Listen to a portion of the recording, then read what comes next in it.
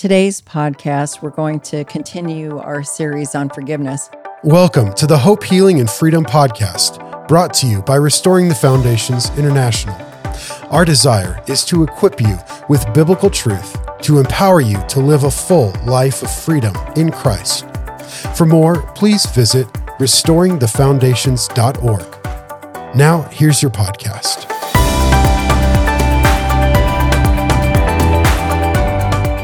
Just a reminder of some of the things that we've covered in previous podcasts is what does the Bible say about forgiveness, what forgiveness is and what it isn't, what do I do when I don't feel like forgiving, hindrances to forgiveness, and the benefits of forgiving and the consequences of not forgiving are some of the things that we're going to talk about today. So, some facts about forgiveness versus unforgiveness. Did you know that forgiving can have a positive impact on your health? Well, the same is true of not forgiving. Not forgiving can have a negative outcome on our health. You know, according to a study that I found, it says that studies have found that the act of forgiveness can heap huge rewards for your health, lowering the risk of heart attack, improving cholesterol levels and sleep, and reducing pain, blood pressure, and levels of anxiety, depression, and stress. Unforgiveness, according to this study, creates an emotional storm of distress in which feelings of stress, anxiety, depression, insecurity, and fear surface. Unforgiveness causes a hardened heart.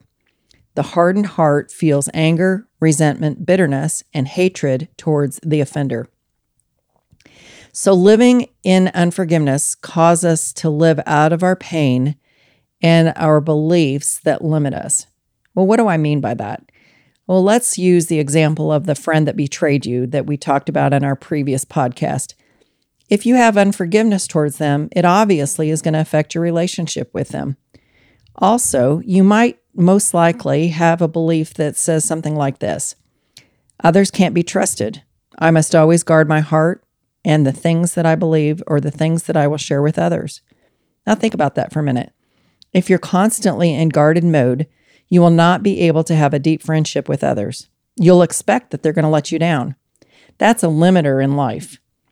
If it will keep you from experiencing life to its fullest. In Restoring the Foundations, we call that a belief expectation cycle. Out of the pain of a real life experience, you develop a belief. From that belief, you develop an expectation that similar things are going to happen to you. Because of that belief and the expectation that similar things will happen, it affects the way you live your life. The only way to break out of that cycle is to come out of agreement with the belief. In fact, that belief is actually a lie, and it's agreeing with the enemy or Satan. We call that an ungodly belief. So how do you do that? Well, first of all, you have to recognize or acknowledge that the belief exists.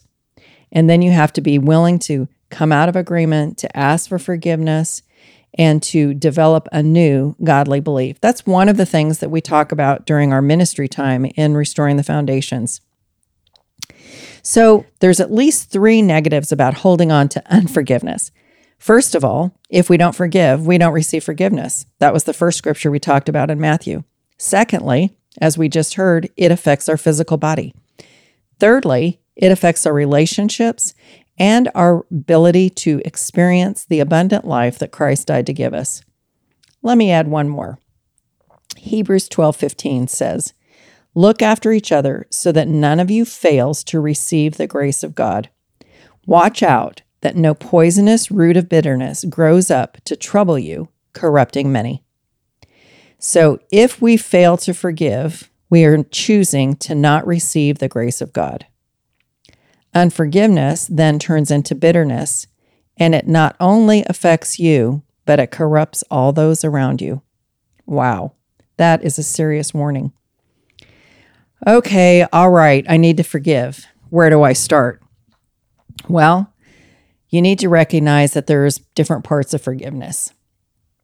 There's asking and receiving forgiveness from God for holding on to unforgiveness in your heart. There's forgiving the person for the pain they caused you. There's forgiving yourself for any way that you partnered with the enemy in that unforgiveness. And then there's getting your heart healed from the pain of the event. Well, actually, let me back up. There may be one that starts before that. The very first thing is that you may need to ask Jesus to help you to have the grace to forgive. Ask them to even want to forgive. But, he has told us that he'll never leave us or forsake us, and that with him, all things are possible. So even in the most difficult situations, we can choose to forgive. Your prayer might simply be, Jesus, would you help me to choose to forgive in that person's name? Now for the next part. Father God, or Jesus, I ask that you would forgive me for holding unforgiveness in my heart towards that other person, and name their name. Now receive that forgiveness that Jesus has given to you. I receive your forgiveness. Now, Jesus, I ask you to forgive me for any way that I judged you for this situation. Judging Jesus or judging God is when we have those thoughts in our head that is like, well, you should have done it this way, or you should have not allowed this to happen, or why didn't you? Those are judgments against God, and we need to ask him to forgive us for having those judgments. Next, whether you feel like it or not, because remember, it's not based on a feeling, it's based on a choice or a decision to forgive. So Jesus, I choose to forgive, and name the person. What are you forgiving them for? Now, this is just between you and God, but you might want to list off the things that you're forgiving them for. I unhook myself from this person. Remember the bungee cords? You're releasing them from your hook, but remember, they're still on God's hook. I release myself from them, and I release them from me. Now, as your heart is healed, ask God to bless them. Father God, I ask that you would bless so-and-so. The next part of forgiveness is forgiving yourself. You might wonder, why do I have to forgive myself? Well, if you have been holding on to unforgiveness, there are ways that your life has been limited, even if you might not know what they are. So let's just choose to forgive yourself. And I know sometimes forgiving yourself is the hardest. But Lord, I choose to forgive myself for any way I've partnered with or agreed with this unforgiveness towards, and then name the person's name. Now, the final step is getting your heart healed. And getting your heart healed sometimes takes time. It may not happen all at once. Sometimes you can process your hurt with Jesus by yourself. Other times, to learn the process, it may take the help of an experienced RTF minister until you become familiar with how to do it. But here's some basic guidelines of how to get your heart healed. First of all, picture the event in your mind. Go back to that memory of when that painful event occurred. Now, tell Jesus how you felt in that moment.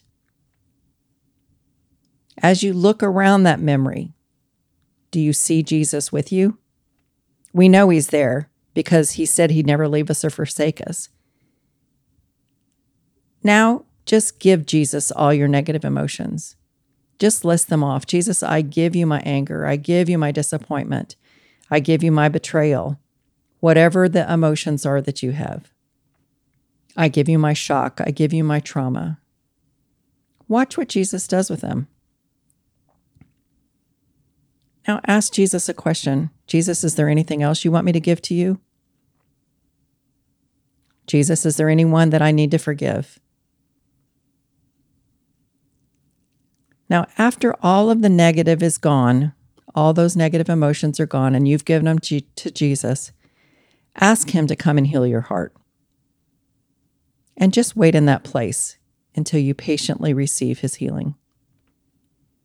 Record in your journal what Jesus said or what he did in your memory. Now you can go back to that place. It's truly amazing how creative Jesus is in our healing. We have done this ourselves and with many people, and he is always very personal. The way he heals your heart will be different than the way he heals others. And if you got stuck in this process and you don't feel like your heart is healed for that painful event, keep asking him for complete healing. If you need assistance in getting the healing you need, then I'd encourage you to contact our ministry office at restoringthefoundations.org. We will connect you with one of our ministry teams, and they can assist you in helping you get the healing that you need. Let's pray together.